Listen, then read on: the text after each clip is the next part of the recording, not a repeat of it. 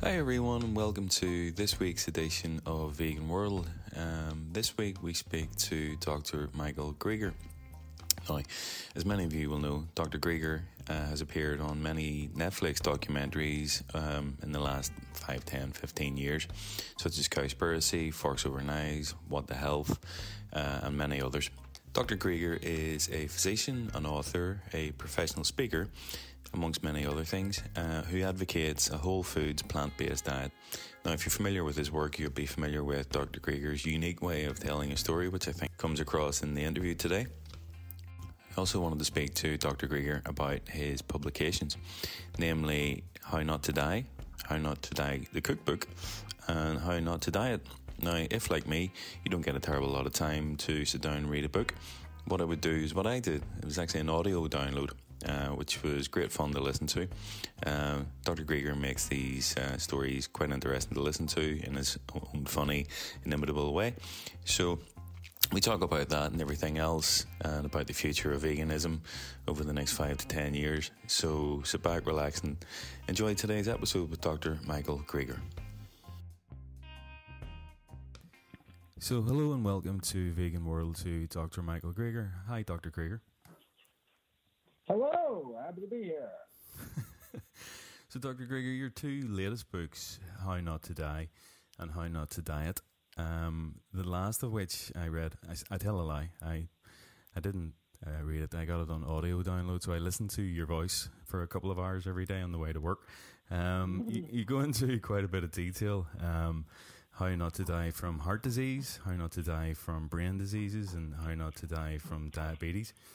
Now, in the book, you talk about your belief that these conditions can not only be avoided altogether by a plant-based diet, but in a lot of cases, the body can actually heal itself and reverse these conditions. Can you talk to us a little bit about that? Yeah, I mean, the good news, we have tremendous power over our health, destiny, and longevity. The vast majority of premature death and disability is preventable with a plant-based diet and other healthy lifestyle behaviors, and that's what the book was. The first half of How Not to Die was just 15 chapters on each of the 15 leading causes of death. Talk about the role diet. We play in preventing, arresting, reversing each of our top 15 killers. Then the second half of the book, I want to make it more practical, kind of how-to, day-to-day grocery store type decisions. I center my recommendations around the daily dozen checklist of all the healthiest of healthy foods out there. Now, in all of that, and in the book, when you're talking about the reversing of these conditions, like the ones we mentioned, how important is exercise in this whole thing, or is it just, is it all about diet, in your opinion, or do they go complement each other, go hand in hand? Well, I mean, look, if you think about a moderately obese person doing moderately intense physical activity like very brisk walking or biking, you burn off, approximately 350 calories an hour. But in most drinks, snacks, and other processed junk are consumed at a rate of about 70 calories a minute. Therefore, it only takes 5 minutes of snacking for someone to wipe out a whole hour of exercise. That's why, basically, you can't outrun a bad diet. Believe me, I've tried. In the past, we've heard a lot in terms of Netflix documentaries that, you've been on as well, talking about US obesity. And here in the UK, there's an obesity crisis as well. But I think every time I hear a report about this, certainly in terms of the US, obesity seems to be on the increase more and more. Now, with the work that you've been doing and the books that you've been writing and the messages that you've been getting across and other doctors in your field like Dr. Neil Barnard, etc., why do you think that's the case, that more people are still in increasing numbers becoming overweight? Is the message, do you think, just not getting through to people, or is it just lazy lifestyle choices? Well, look, obesity is not some moral failing, right? The battle of the bulge is a battle against biology, and we're just living in a toxic food environment, floating, a sea of excess calories, drowning, being bombarded with ads for fast food and candy. Becoming overweight is a normal, natural response to an abnormal, unnatural ubiquity of these sugary, fatty foods that are concentrated in calories.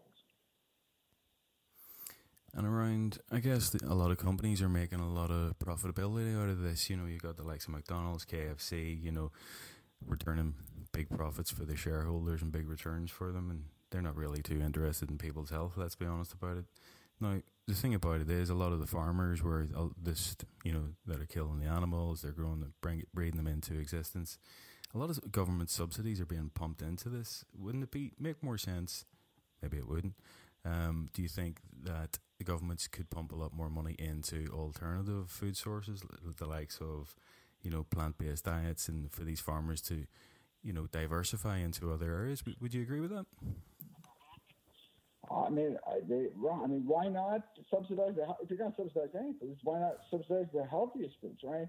Why are we, here in the States, we taxpayers give money to the sugar industry, and to make more corn syrup and to make, cheaper livestock feed for, dollar menu burgers instead of subsidizing fruits and vegetables, making them, cheaper or even free. That we really cared about people. That's what we do. But instead, we care about the very powerful moneyed interests that play an exaggerated role here in the political system in the United States. Now, in terms of new companies, we're touching on diversification just now, but if you think about the likes of Memphis Meats, who have been in the press this week, I know it's obviously still a meat source, but it's grown from cell in a colander. But you've also got the likes of Beyond Meat, the Impossible Burger, and things like that. What's your view on those companies? I know they're not essentially a whole foods plant-based, but how do you see their future growing? Do you see that as a positive thing? Oh my God, absolutely. It speaks to the tremendous explosion in interest in the plant-based nutrition. Are they healthy? Well, compared to what? Compared to a beef burger? Absolutely. But compared to black beans? Not even close, right? So definitely a great transition food, a stepping stone towards a healthier diet. I just wouldn't want people to stall there and continue to move towards centering their diets on whole plant foods. Just don't eat them 5 days a week, I guess, is the moral of that story. One thing I read about you, Dr. Greger, was that you don't take any sponsorship of any kind. So what kind of makes you take them? What drives you to do the work that you do and spread the message and get involved in the work that you do? Well, it was really my grandma. I was just a kid when my grandma was sent home in a wheelchair to die. She had end-stage heart disease. Basically, had so many bypass surgeries, you run out of plumbing at some point to find the wheelchair, crushing chest pain. Her life was over at age 65. Let's hear about this guy, Nathan Pritikin, one of our early lifestyle medicine pioneers. And what happened next is actually detailed in Pritikin's biography. It talks about Frances Greger, my grandma. They wheeled her in, and she walked out. In fact, within a few weeks, she was walking 10 miles a day, even though she was given a medical death sentence at age 65, thanks to a healthy diet. She had to enjoy another 31 years on this planet to age 96 to continue to enjoy her 6 grandkids, including me. So that's why I went to medical school. That's why, 100% of my proceeds of all my books are donated to charity. I just wanted to do for everyone, everyone's family, what Pritikin did for my family.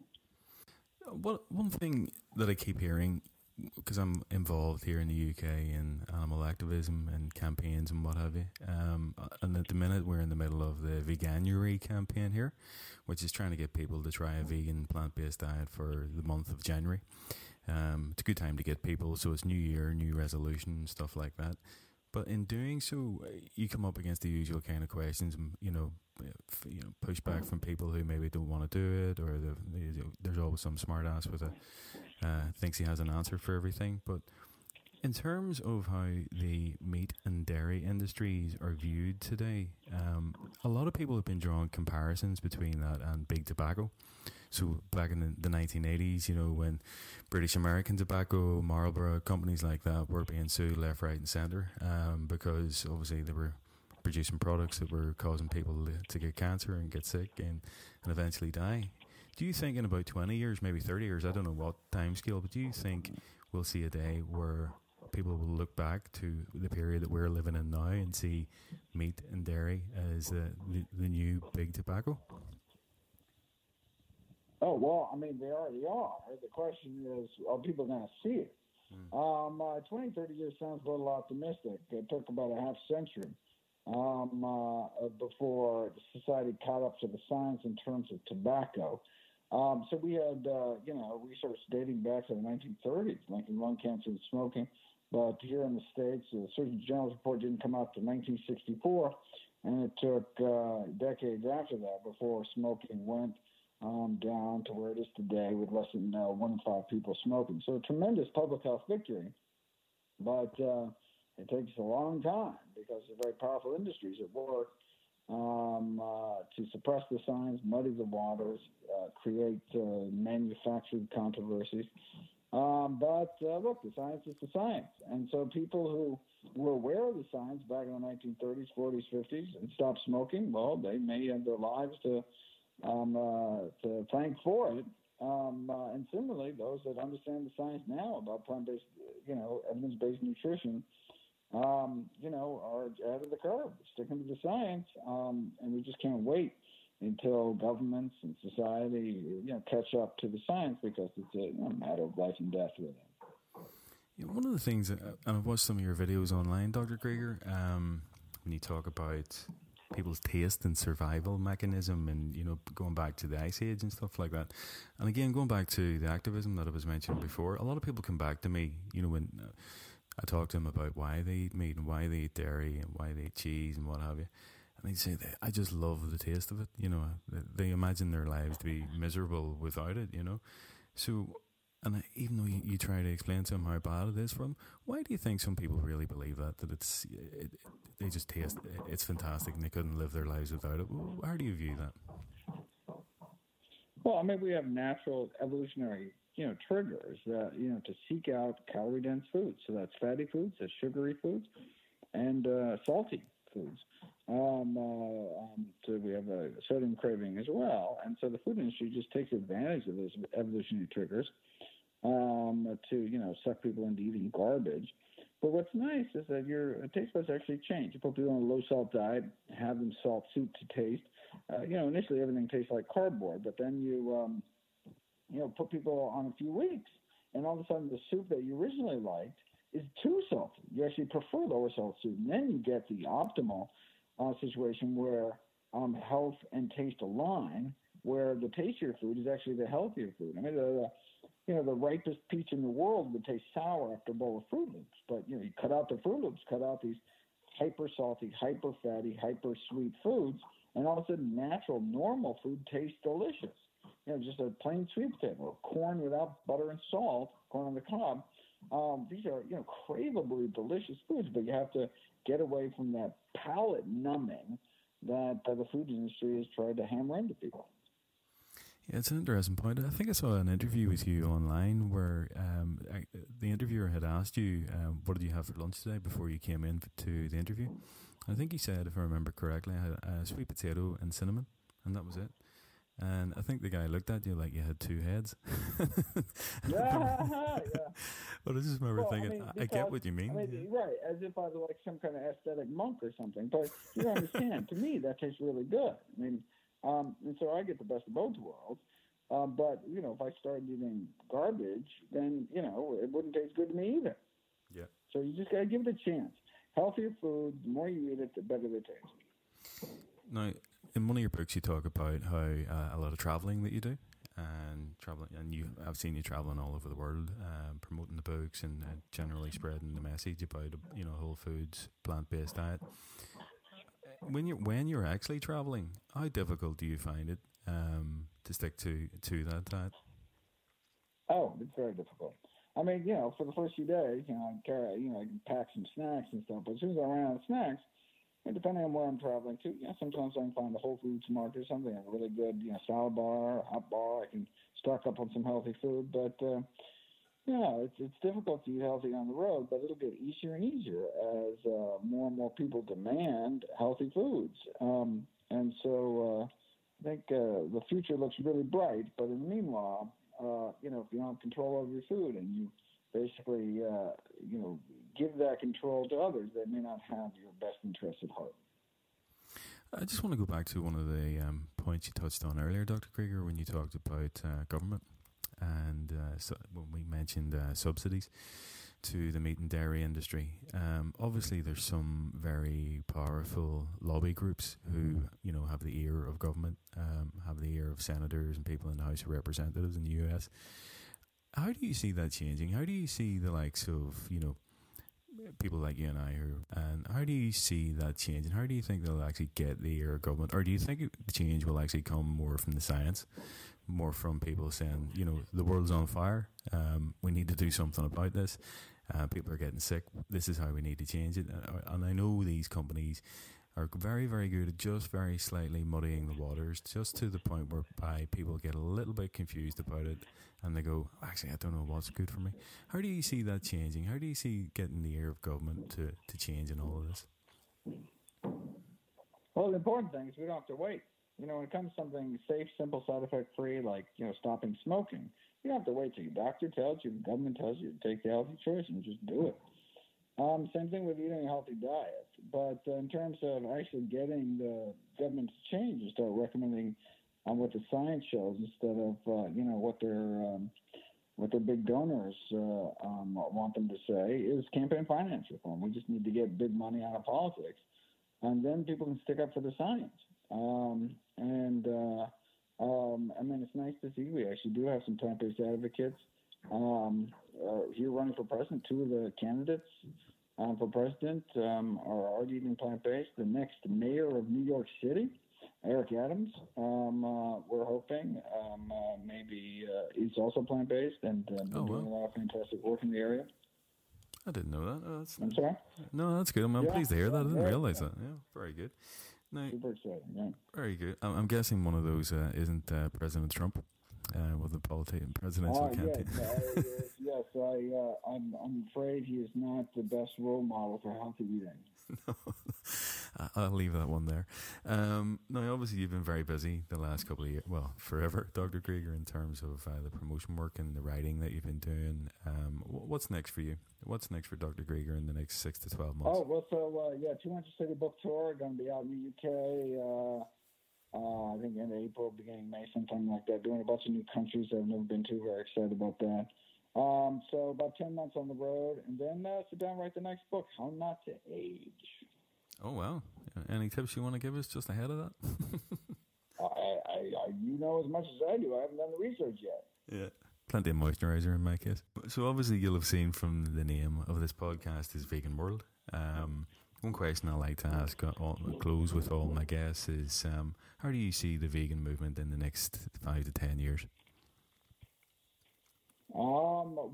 There's just been an explosion. Anyone who's been involved in this field for years knows it's just tremendous interest. The fact that Burger King has ads on TV boasting that one of their burgers has 0% beef. They go out of the way. They're proud of that. This is insane, right? Dunkin' Donuts and Tim Horton and Carl's Jr. and all these huge chains, trying to fill this plant-based needs. Of course, they're filling it with crap because that's how you make money. But that just speaks to the interest. There are major dairies going out of business, major dairy corporations, just because people want healthy alternatives. It's all the revolution is already happening. I just want to remind people that just because something's vegan doesn't mean it's healthy, and that we want to, people are just in it for the animals. Look, you're an animal too. You got to treat yourself well, and that means, not just eating, vegetarian. You actually have to eat vegetable-atarian. You actually have to eat your vegetables. It's not enough to just cut out the bad stuff. You got to eat a lot of good stuff. Very good. Are you positive for the future with the world of animal rights and the vegan movement? Yeah. Well, I can't speak to to what's happening in animal rights, but from a plant-based standpoint, the future is filled with bouquets of kale. Thank you very much, Dr. Krieger. Thanks for your time today. So happy to help. Keep up the good work. Thanks.